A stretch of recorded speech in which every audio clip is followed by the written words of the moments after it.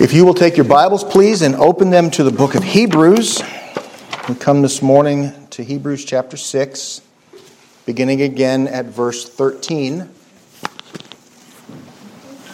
And we're going to be focusing our attention this morning on verse 17, but we'll read the passage once more. If you'll join me in standing as we read out of reverence for the reading of God's Word. Hebrews chapter 6, beginning again at verse 13. For when God made a promise to Abraham, because he could swear by no one greater, he swore by himself, saying, "Surely blessing I will bless you, and multiplying I will multiply you." And so after he had patiently endured, he obtained the promise. For men indeed swear by the greater, and an oath for confirmation is for them the end of all dispute.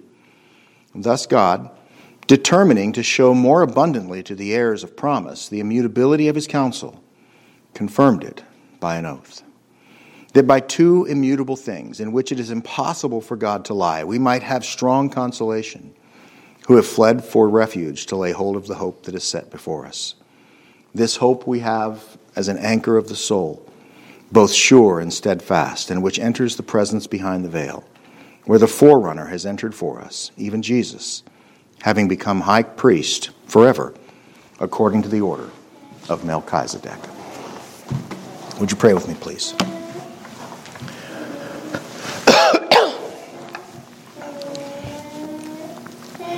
Father, we ask that you give to us grace to understand.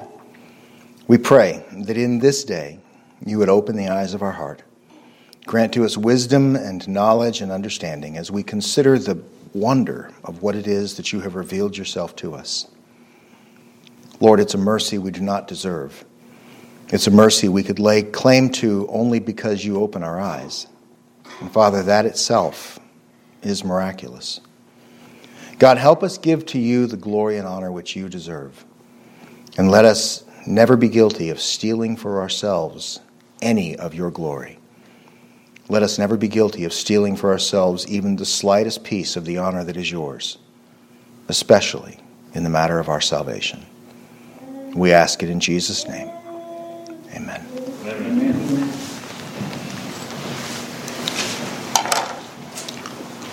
So I ask you this morning, what is the measure of God's abundant goodness?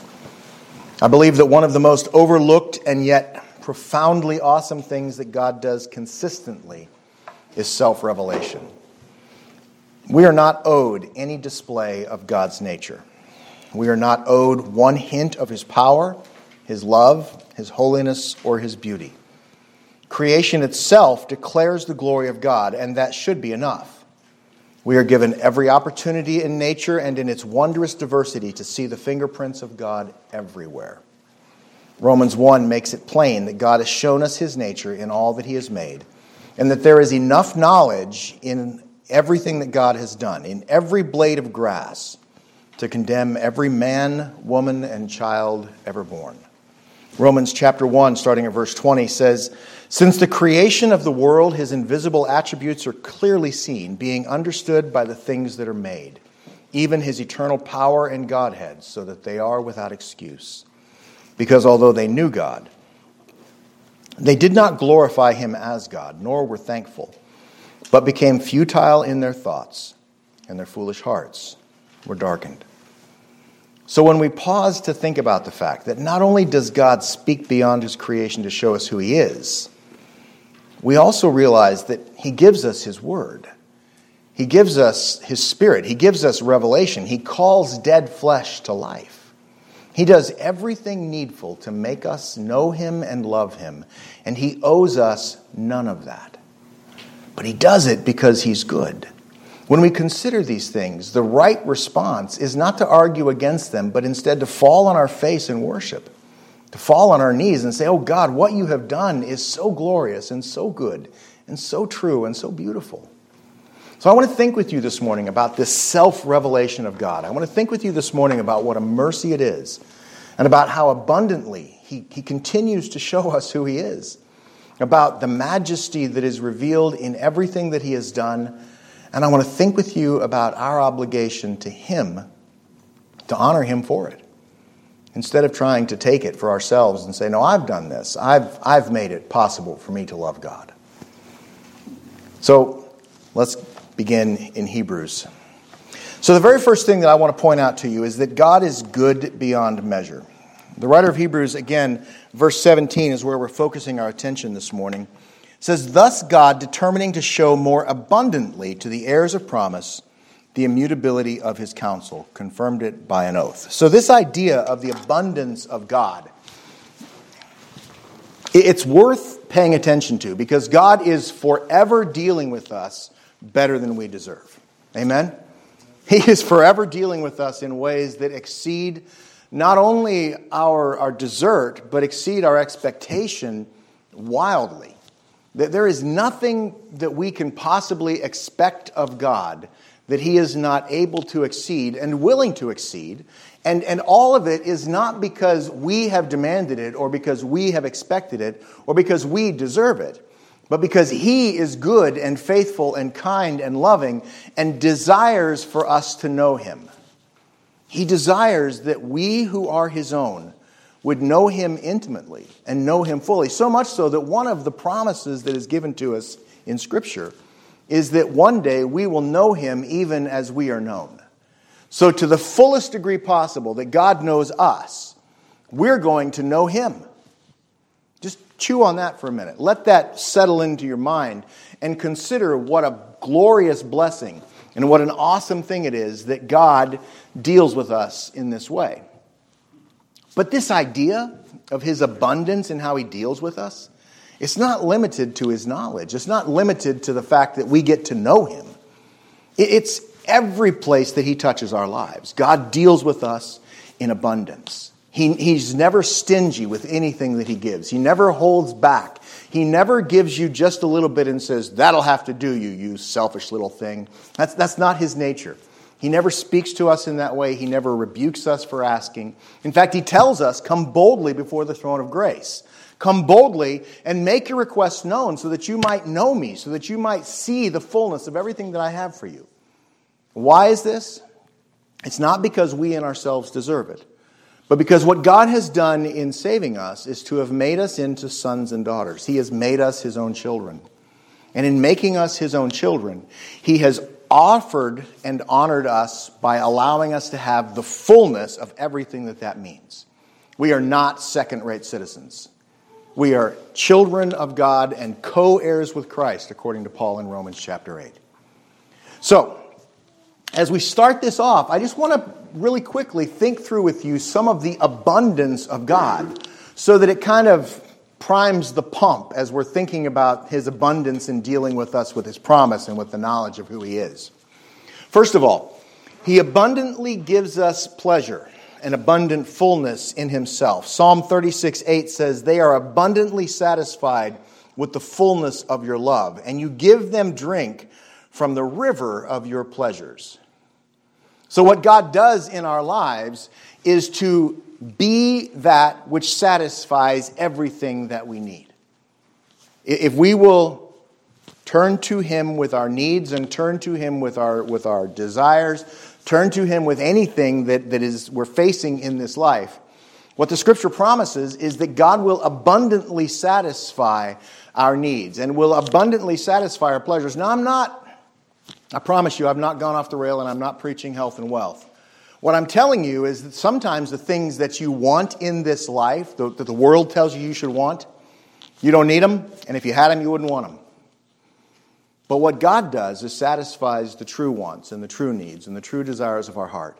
He calls us into relationship with him so that he might bless us with everything that we actually need. That's not to say that he gives you all the things that the world says you should want, but he does give us everything that's needed. He gives us peace. He gives us joy. He gives us hope. He gives us pleasure just in who he is. There's a transformation that takes place in our mind and a transformation that takes place in our lives. The more we know him, the more we recognize that all the other things that we think we want or need, they become less important. They become less meaningful. They become less impactful. And of course, if we're going to think about abundance, we have to consider his abundant pardon for sin. Isaiah chapter 55 verse 7 says, let the wicked forsake his way, and the unrighteous man his thoughts. Let him return to the Lord, and he will have mercy on him, and to our God, for he will abundantly pardon. I don't think that it's possible to consider our relationship with God in the absence of considering what a miracle it is that he pardons our sin. That he takes away that thing which separates us from him and takes it away fully. There's not a cap on how much sin God will forgive. Amen? And thank you. There's no limit. God doesn't say, okay, I'm going to give you this much, and when you fill up this bucket, the rest is on you. That's not how he approaches us. He doesn't say, I'm going to pay for all the big sins, and then I'm going to send you into a place of torment for a prolonged period of time so that you can pay for all the little ones. That's why the Scripture doesn't teach purgatory. It's a lie. It's something that men invented because they can't believe the abundance of God. But the Scripture teaches us that God abundantly pardons, that God gives forgiveness for all of our sin because the death of Christ paid for the sin of his people. It didn't just give it in potential. It actually paid for it. God has counted our sin, if we are found in Christ. God has counted our sin as paid in full. Done. That means that there is no longer any record of transgression which we must give an account for. There's no longer any record of sin to which we will be punished for our failure. Now, the Scripture teaches that there will be an accounting for our lives and an accounting for our behavior, but it is not punishment. It is not that Christ is going to say, okay, I've paid for this one, this one, this one, and this one, but those are yours. What God tells us is that all of the punishment was lavished on Christ, that he endured the wrath of God on the account of your sin in your place. There is no more wrath left for those who are found in Christ. Period. This is abundant pardon. He is also abundant with us in the way that he gives life. Jesus said in John 10:10, "The thief does not come except to steal, to kill, and to destroy. But I have come that they may have life and may have it more abundantly." You got to ask yourself, what is abundant life? Well, it's not what the world seeks. Abundant life is not more cars and more boats and more toys and more money. It's not about all of those things. Abundant life is about peace, about hope, about joy, about purpose, about fulfillment. Abundant life is about your life actually having a meaning. And in the end, if your life has a meaning, and God allows you to satisfy the meaning of your life, what else can you want? Because so many of the things that people chase after are an attempt to find meaning where meaning does not exist. So many of the things that people fill their lives with are an effort to somehow pour meaning into emptiness, which is why they go from one thing to another, to another, to another. Faster than you can turn your head, they're turning their lives into some other new pursuit. That's why garages fill up with everything that we bought but will never use. And we don't ever have time to use the things that we want to use right now. And we have to do all the things that we want to do so that we can justify ourselves. But this is why we work harder at our play than we do at our jobs. Because we're looking for some sort of meaning that's not to be found in any of those things. There's a frenetic sort of energy that drives people in this life that are pursuing something, trying to have something that they don't possess. And they think they're going to satisfy it with material things. But what the Scripture teaches us is that in Christ, we have a full life. We have an abundant life. We have life overflowing. Because in him, our purpose is both defined and answered. We exist for Christ. We exist to give him glory. We exist to commune with our God. We exist so that we might be made into the image of Christ, so that we might bring him maximum glory. He is both our purpose and its answer. He also is rich and abundant in mercy. 1 Peter 1:3 said, "Blessed be the God and Father of our Lord Jesus Christ, who according to his abundant mercy has begotten us again to a living hope through the resurrection of Jesus Christ from the dead. So, mercy. What is mercy? There it is. It is God not giving us what we deserve. It's one side of the coin. On the flip side is grace, and grace is giving us what we do not deserve. So God both withholds what we do deserve and lavishes upon us what we do not. Grace and mercy. This is the interaction of our God with us. And it is abundant. And it's important for us to use this as a platform to consider how God reveals himself to us. Because I want to stress again that we don't deserve God's self-revelation. He doesn't owe it to us. He gives it. He gives it in abundance. But he doesn't owe it. And the fact that God is willing to speak to us in any way is miraculous. And it is mercy. God speaks to us not only through creation, but he speaks to us through his word. And that is mercy on mercy. You can carry in your hand the very word of God and find at your disposal the things that he has said and the things that he wants you to know and understand about the world. And I speak the truth to you that every single word in here is given to us by God. And every single word in here is truth without fail and without error. It defines our thinking. It defines our interaction with the culture. It defines the way that we deal with God. It defines everything that matters. And honestly, it gives the parameters to help us define everything that doesn't. The Scripture is the very Word of God. It is that which God has given to us so that we might know what he requires. And it is absolutely important that we recognize that God has given it so that we might know him. Amen. This is mercy. This is grace. This is truth. And this is glory. And in the end, he does this so that we might know him. And I want to define this term we. Because this revelation of God, this glorious, abundant revelation of his person, is given, according to the writer of Hebrews, for the heirs of the promise. Look again at verse 17, chapter 6. It says, "Thus God, determining to show more abundantly to the heirs of promise." Now let me ask you a question. Who is the heirs of the promise? Those who belong to Christ. So this makes it not this broad sort of works for everybody kind of thing. This is the idea that God has particularly, specifically, eternally known you, who he has chosen, and revealed himself to you so that you might know him. This is the God who, before anything began, had already chosen us in the beloved before he ever said, "Let there be light," according to Ephesians chapter 1.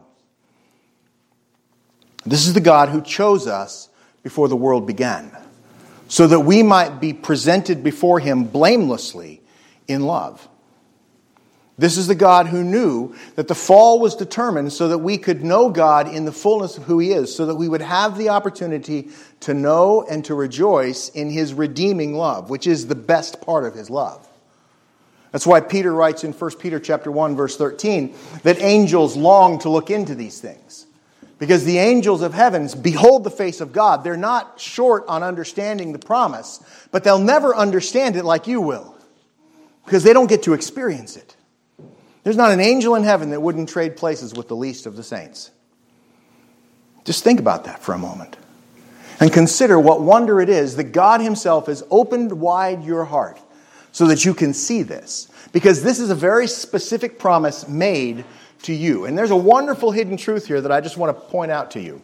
The Greek literal in Hebrews 17 for confirmed, the last part of the verse here, it says, "For God determining to prove more abundantly to the heirs of the promise the immutability," the immutability of his counsel, confirmed it by an oath. And the Greek literal here The word is emetissusens, and it means to intercede or to interpose himself between us and his wrath. It's the idea that God's confirmation of the oath is an actual intercession of himself as this intercessor between us and his wrath. So God confirmed it with the oath. It is this idea that he himself has stood as a shield to protect us from his wrath, because he's pouring out his wrath on Christ for our sin. Beloved, this is what God has done in revealing himself to you. Now, why is this important? Well, it's important because our sin is a barrier between us and God. Our sin is something that God will not abide in his presence. And so if we're going to know him, if we're going to interact with him, if we're going to be engaged in a relationship with God, then we must have our sin actually removed. It must be taken away. But God cannot unjustly just say, well, I'm going to just pretend like your sin doesn't exist. He can't just unjustly say, well, it doesn't matter, we'll turn a blind eye. He's not a judge in a circuit court. He is just. He is good. He is holy. And so for sin to be set aside, the penalty for sin must be paid. And Christ paid the penalty. God, in the person of Christ, stands between us and his own wrath. Often people talk about being saved from hell, but I'd like to define the term a little more clearly for you. The Scripture teaches us in Psalms, if I make my bed in hell, lo, there you are. What is the reality of hell? It is the wrath of God. It is the particular, specific wrath of God poured out for sin as it is deserved for all of eternity.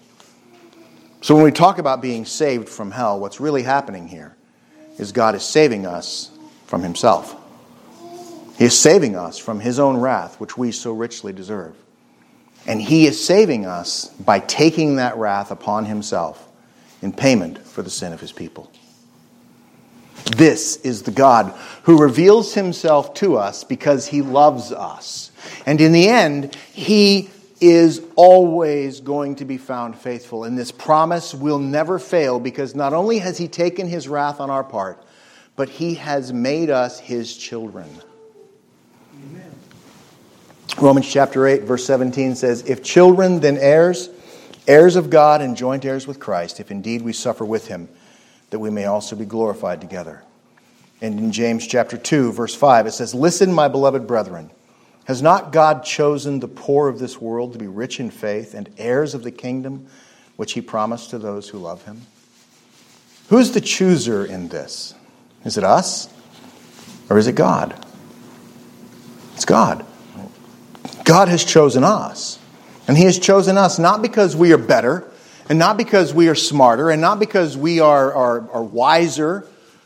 You remember how Paul describes it in 1 Corinthians chapter 1. He's chosen the foolish and the despised and the weak and the shameful things.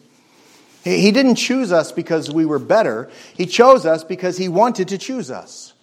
And there was nothing in us to commend us to him. He chose us, and in choosing us, he made us his children. It's his glory. And it's his work, and it's his power, and it's his promise. So that being said, we need to recognize the very simple thing that God does not show miraculous signs and wonders and revelations of his glory to those that he is not calling, simply willy-nilly. You remember when Jesus was on the earth and the Pharisees asked him for a sign? What was his response? No sign will be given except the sign of Jonah. And what was he talking about? He was talking about Jonah being in the belly of the whale for 3 days. Jesus died, was dead for 3 days, and arisen. It's not to say that Jonah died in the belly of the whale. I know some people teach that, but that's not Scripture, because dead men don't pray.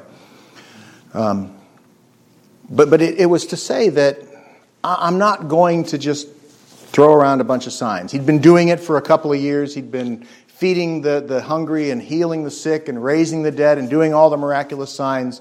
And the Pharisees kept pressing and pressing and pressing. Show us a sign. Show us a sign that you're really the Christ. And Jesus said, I've been giving signs. I'm not giving any more. Because at that point, they hadn't seen what they'd already seen. They hadn't understood what had been plainly made clear in front of them.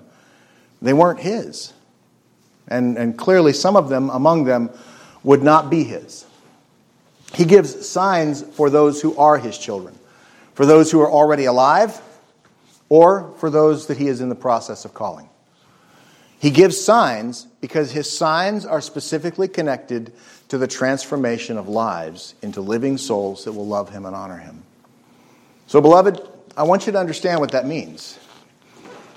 If at some point in your life you were a person, and we all were, who when we read the Bible, all we saw was words that made no sense. And when somebody spoke the truth of the gospel, all we heard was wah, wah, wah, wah, wah, wah, wah, wah, wah, wah, like the grown-ups on Soupy. And then all of a sudden, out of a clear blue sky, suddenly, somebody started making sense. You need to understand that what happened was God himself breathed life into a dead soul. Amen. And he did that because you were his from before the foundations of eternity. He did that because at the time, it was time. And you were chosen. He did this because of his glory and his greatness. This display is designed to show us the perfection of his will and of his counsel. It is not the display that he is making of us to the powers and the principalities in the heavenly places like we read about in Ephesians 3, although it's connected. It is, what we're talking about here is the display of the ways that his irresistible grace transforms our minds and our hearts to believe. How many times have you spoken the truth of the gospel to somebody and said, look, this is the simple truth. Jesus died for sins, and they say, yeah, fine, whatever.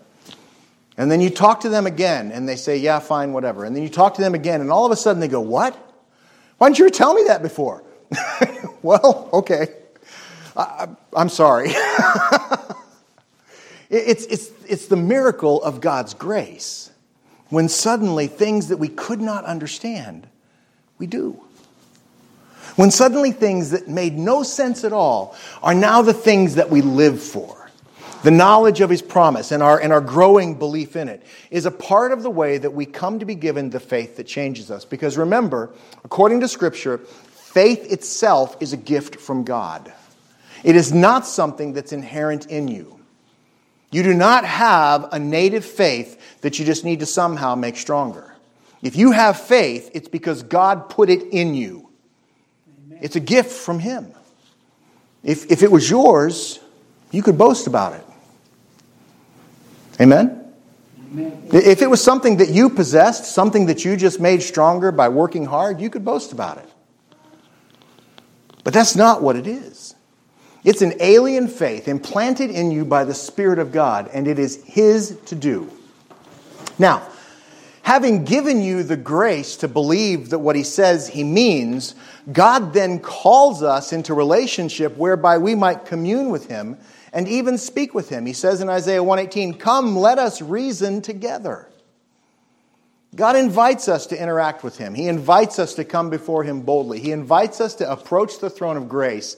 And he calls us to do this because in the end, he is revealing to us his eternal purpose. Now, bear with me. Because at this point, when we start talking about God revealing his eternal purpose, it becomes even harder to wrap your head around. Because if God doesn't owe us any revelation of himself, why in the world would he choose to reveal to us what he's doing and why? It boggles the imagination to consider that the God of the universe actually desires his children to know what he's doing. He actually desires his children to not only know, but to anticipate and to somehow, in some way that he could do it without us, but he chooses to do it through us so that we might participate with him in the work of the gospel.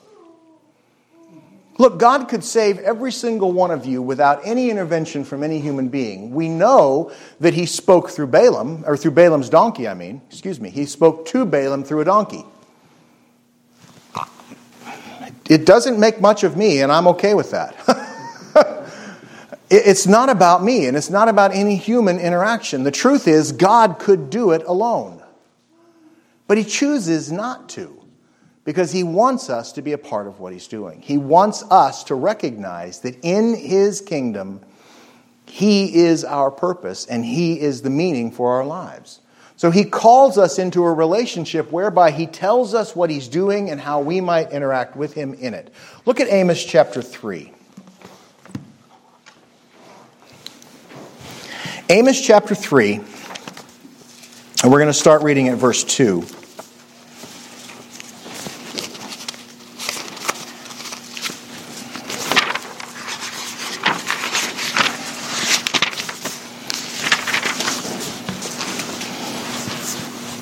Amos chapter 3, starting at verse 2. God speaking to Israel says this, "You only I have known of all the families of the earth, and therefore I will punish you for your iniquities. Can two walk together unless they are agreed? Will a lion roar in the forest when he has no prey? Will a young lion cry out of his den if he's caught nothing? Will a bird fall into a snare on the earth where there is no trap for it? Will a snare spring up from the earth if it's caught nothing at all? If a trumpet is blown in his city, will not the people be afraid? If there is a calamity in a city, will not the Lord have done it? Surely the Lord God does nothing unless he reveals his secret to his servants the prophets. A lion has roared, who will not fear? The Lord God has spoken, who can but prophesy?" So God is speaking to Israel about the reality of why he's chosen them, and it is the declaration of his glory. Israel as a nation was chosen for the production of Christ. They were chosen so that the Christ would be produced in the right time and in the right place. But in a very real sense, you could say that Rome also was chosen for the same purpose, because the fullness of time came about when Rome was the king of the earth. Christ came at a time when it was appointed by God and when it was important and all circumstances were to be fulfilled. But God's working through Israel began long before Rome. God had been working with Israel for thousands of years at the time of the coming of Christ. And he had chosen them so that all the world might know through them the glory of God. Now this spoke to Christ as the final revelation of God's glory, but it also spoke to how God interacted with Israel as a people. Israel had a bunch of strange and funny laws. They had dietary restrictions that set them apart. They had clothing restrictions that set them apart. They had restrictions about who they could marry and who they could not marry. They had an interaction limitation that God had placed on them. They had all sorts of things that made them strange among all the people of the earth. And ultimately, what that did was to plant in them, first of all, a knowledge that they were chosen and set apart. But it also was a testimony to those who were around them that God was holy. And that if they were to be loved by God and to be known by God, then what God made them for was holiness. And God called people out of a life of foolish pursuits and empty pleasures, called them out of pagan worship, called them out of false gods, called them out of every other thing, and made them his own, and gave to them this burden of holiness. He gave to them this command of holiness. And it's the same command that he has placed on us. Now, we've been delivered from the dietary restrictions, so go home and have ham this afternoon. It's completely okay. We have been delivered from the prohibitions against mixed fabric. So if you're wearing a cotton blend garment today, then you're probably okay. We've been set apart for holiness, but the outward limitations of some of the laws of the Old Testament have been relieved. Christ satisfied and fulfilled the law. But the demand for holiness, if we take it seriously, makes us stranger than any garments ever made Israel. And God makes us holy and calls us to holiness because we are then the people through whom he proclaims his message to a dying world. There are still people in the world that are still chosen of God, that God is in the process of calling to himself. The time is not yet for them, or maybe the time is closer for them, or maybe the time is far off. I don't know. I don't know who, and I don't know when. I approach evangelism with the idea that everybody I speak to is chosen, even though I know that they're not. Can't be, because there will be people in hell. However, that's not my concern. That's not my business. That's God's business. That's far above my pay grade. So my challenge is to approach everybody with the truth of the gospel and to assume that the gospel will do its work where it's supposed to do its work. But I recognize the truth that process is hindered in me if I do not live as if I believe what God says. Amen? Amen? If I'm not willing to look at my life and say, Lord, you are a holy God and you call me to holiness, if I'm not willing to do that, then I should close my mouth about Jesus. Because my life is a hindrance to my testimony. Now, that has its own complications because God doesn't permit me to close my mouth. So I have one choice and one choice only. Engage with him seriously about holiness. Engage with him seriously about the abiding sin in my own life and repent of it. Turn away from it. Turn unto him. Because God is speaking to us about what he's doing. And beloved, there is an important message that is delivered to us to deliver to the world. And if we will not engage with God about holiness, our message is hindered. Our ability to fulfill that purpose in our lives is compromised. God calls us to walk in holiness and to take him at his word because he is delivering the message about who he is through us. And to do that, he also delivers it to us. He asks these questions in Amos. Do any of these things happen unless there's a reason? Do lions roar without a reason?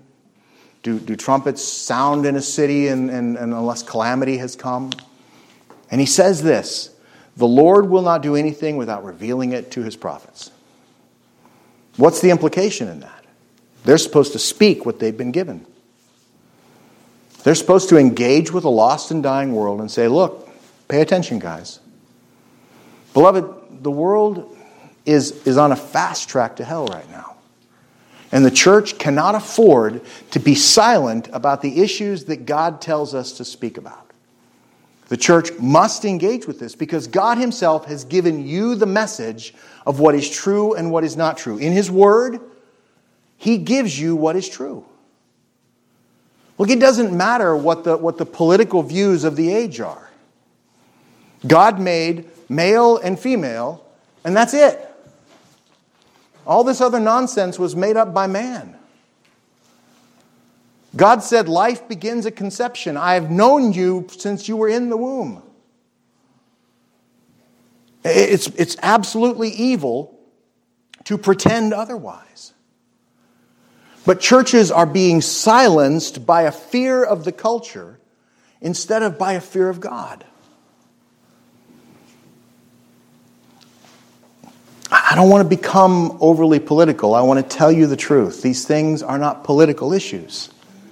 They're sin issues. And our calling is to speak the truth of what God has said. Amen. Because judgment is coming. And if we will not turn from our sin, judgment will destroy us. For us as Christians, this cannot be overstated. It is important for us to recognize what God has said in this matter.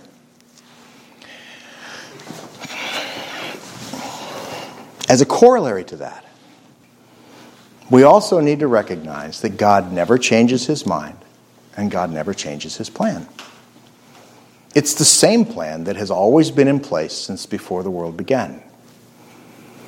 He is magnificent beyond our ability to understand. And he is governing his creation according to his intention and according to his perfect plan.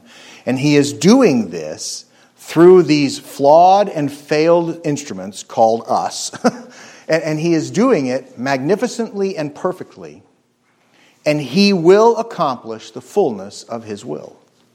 Amen. He doesn't change his plan. He doesn't alter it. So what God tells you now is what God means always. So when he says in his word, I like this and I hate this, he's not going to change his mind. He's not going to alter his instructions about how churches are supposed to be organized just because our culture suddenly decided that things are different. He's not going to change his opinion about who is qualified to be a pastor and who is not qualified to be a pastor simply because the culture says, sure, a woman can be a preacher.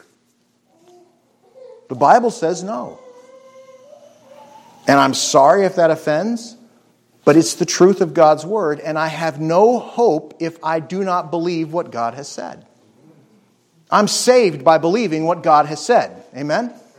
And if I can't believe that, if I can't believe that God is true, then clearly I have a problem with my own soul. It really is this black and white. It truly is this simple. God gives us his word and calls us to take him at his word.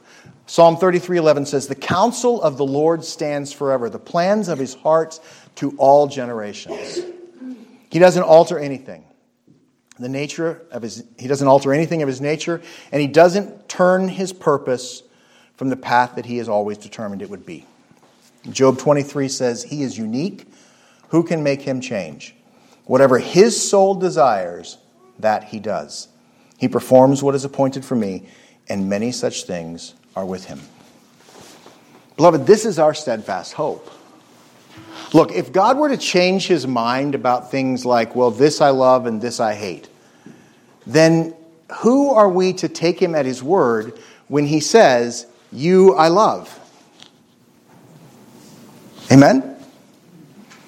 Suddenly, if we believe that God changes his mind about what he loves and what he doesn't love, all of our steady belief in him loving us forever because he said he would love us forever goes out the window. God doesn't alter anything that he determines, and he doesn't alter anything that he plans, ever. Amen. It is always true. It is always steadfast. It is always what he said it would be. And this is the bedrock of our hope. Malachi 3:6 says, I am the Lord, I do not change, therefore you are not consumed, O sons of Jacob. I am the Lord, I do not change, and therefore you are not consumed. And why is that? Because God promised that he would hold them forever and they would be his. Because I promised it, I'm not going to get angry and destroy you and then go, oh man. It's not how he deals with us. It's not how he works. Because it's not who he is. Now, this means that we have to approach, if we're believing that God gave to us a revelation of himself, then his self-revelation is the only one that matters. Amen? I don't go out and poll the culture about who they think God is or how we should worship. In fact, if I want to take the scripture seriously, in Deuteronomy 28, it tells me, when you go into the land that I'm giving you, don't ask them how they worship their God so that you can do the same. I have no apologies for Rick Warren and the purpose-driven life. He's wrong. The purpose-driven church is a wrong approach. We do not go to lost people and say, how would I change church to entice you to come in? That's not what a church is supposed to be. A church is defined by God. It is defined by his word. It is defined by his truth. He gives us his instruction, and he means what he says without exception or apology. Because in the end, he alone is the source of wisdom. God does not need our counsel. Amen? 1 Timothy chapter 1. Verse 17 says, now to the King eternal, immortal, invisible, to God who alone is wise, be honor and glory forever and ever. And Jude 25 says, to our God and Savior who alone is wise, be glory and majesty, dominion and power, both now and forever. if He is the sole source of wisdom and the sole source of truth, it also stands to reason that there is nobody who has the right to question Him about what He has done or what He has ordained. Look, here's the simple rule of thumb. In fact, it's good enough for 2 thumbs. If God has determined it and said it, it's right. Period. End of the question, end of discussion. What God has said is always right. So if your opinion differs from what God says, you need to adjust your opinion. I have had people say to me in the past, people who should have known better, they didn't like my preaching. That's fine. I don't like my preaching either. I said, so what's wrong with it? What do you want me to do differently? Where am I not being biblical? That was my question. And the answer I got back was, no, it's all biblical. I just don't like it. Okay, I guess we're done here. I don't have anything else to be. I'm biblical or I'm nothing. And I have to be that. And I'm not pretending that I always get it right. Please don't misunderstand me. I can be wrong. My question to this person was very honest. Where was I wrong? What did I say that wasn't biblical? Let me fix it. My aim is to always be biblical. And being biblical has forced me to change my view of the world. The more I grow, the more I understand, the more God reveals Himself to me, then I am always the one who is having to change my perspective. I don't ever come into a conversation with my God or with His Word and say, okay, Lord, here's my agenda for this time. I want you to change to match my list. That would be a very disappointing life because God would say, no, not going to happen. Beloved, hear me. If you're going to be serious and earnest about your pursuit of growing in grace and being useful in the hand of God for the sake of His kingdom and for the sake of His Son, you have to put your life in subjection to the Word of God. You don't have the right or the privilege or the freedom to say to God, I believe you for salvation, but I'm not going to believe your word for how you want me to live. You're not free to do that.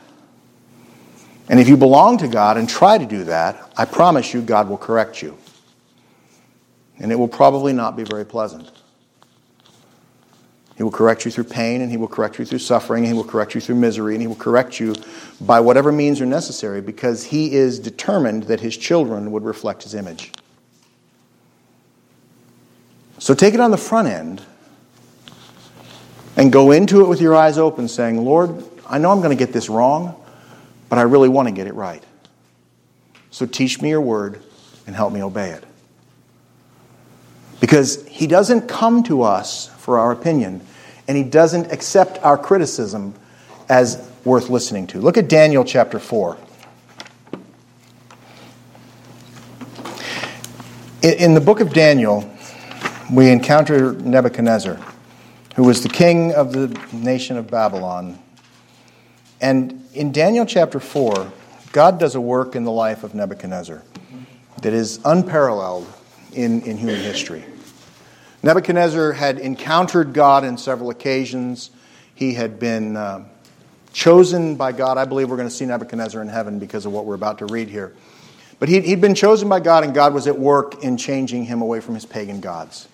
And he had encountered God with wisdom and power as Daniel was given the vision and the interpretation of a dream that scared him to death. And he encountered God as Nebuchadnezzar chose to misinterpret what that dream told him to do, and he built an idol and told his people to worship it. And 3 Hebrew boys said, no, I'm not going to do that. He threw them into a burning furnace, and they were untouched. And there was a 4th man who looked like fire walking there among them. I believe it was a pre-incarnate Christ who went to save these children. And he had encountered God over and over and over. And in chapter 4, God gave Nebuchadnezzar a warning. And He told him, you're a proud and arrogant man, and if you don't stop it, I'm going to destroy you and wrest from you your kingdom, and I'm going to humble you. Nebuchadnezzar chose to not listen, and God did exactly what He promised. And for 7 years, Nebuchadnezzar lived as a madman, wet with the dew of the grass. His hair grew long like feathers, his nails long like talons. And he was out of his mind. And at the end of the time, God restored not only his mind, but his kingdom to him. And this was Nebuchadnezzar's take. So look with me at Daniel chapter 4, and we're just going to read from verse 33. Verse 34. At the end of the time, I, Nebuchadnezzar, lifted my eyes to heaven. My understanding returned to me. Now this is 7 years in. My understanding returned to me, and I blessed the Most High, and I praised and honored him who lives forever. For his dominion is an everlasting dominion, and his kingdom is from generation to generation. All of the inhabitants of the earth are reputed as nothing. He does according to his will in the army of heaven. And among the inhabitants of the earth, no one can restrain his hand or say to him, "What have you done?" At the same time, my reason returned to me, and for the glory of my kingdom, my honor and splendor returned to me. My counselors and nobles resorted to me. I was restored to my kingdom, and excellent majesty was added to me. Now I, Nebuchadnezzar, praise and extol and honor the King of heaven, of all of whose works are truth, and his ways are justice, and those who walk in pride he is able to put down. Do you think Nebuchadnezzar got the lesson? I think he did. I think that he understood the God with whom he was now dealing. But I love his statement that in all of his creation, nobody is able to challenge him or say to him, "What have you done?" That's not to say that those words are impossible to ask. He's talking about the right to challenge God's decisions. And it's at that ground that we, as the people of God, above all others, must surrender our pride and arrogance and hubris. Because more often than not, it's Christians who want to argue about God's ability and right to be God. I talk to lost people all the time, and they recognize that there is a God, and they recognize that God has the right to do what they want, what he wants. They just don't like him. They don't like his rules, they don't like his policies, they don't like his holiness, they certainly don't like leaving sin, but they know that there's a God that is God, and at some point they're going to have to answer to him, and their understanding is foggy and confusing, and it's strange to me as people think the way that they think. But what baffles me far more than that is when I encounter Christians who want to deliver God from his right to be God, who want to relieve him of the burden of being God and making decisions and running the earth, who think that somehow that makes him a bully, or somehow that makes him inaccessible, or somehow that makes him less than he is. And so they want to diminish him. They want to bring him down to our level. And those conversations always occur with Christians, with people who name the name of Christ, but they don't know the Christ that they name. Beloved, hear me. God has the right to do with whatever he has made, whatever he wants. Amen.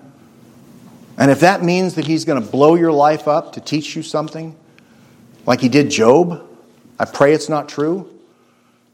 But if he does, then you need to learn the lesson of Job and say, the Lord gave, the Lord took away, blessed be the name of the Lord.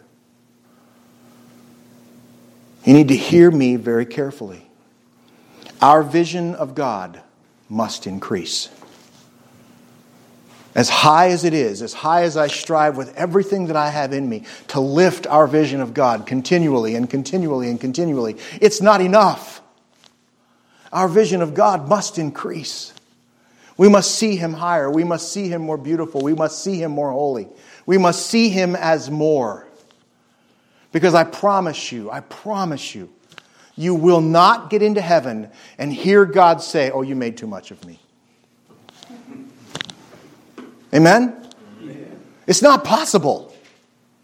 In everything that we do, we must always be striving to elevate our vision of God, to lift him higher, to make him more glorious, more beautiful, more true, more powerful, more God.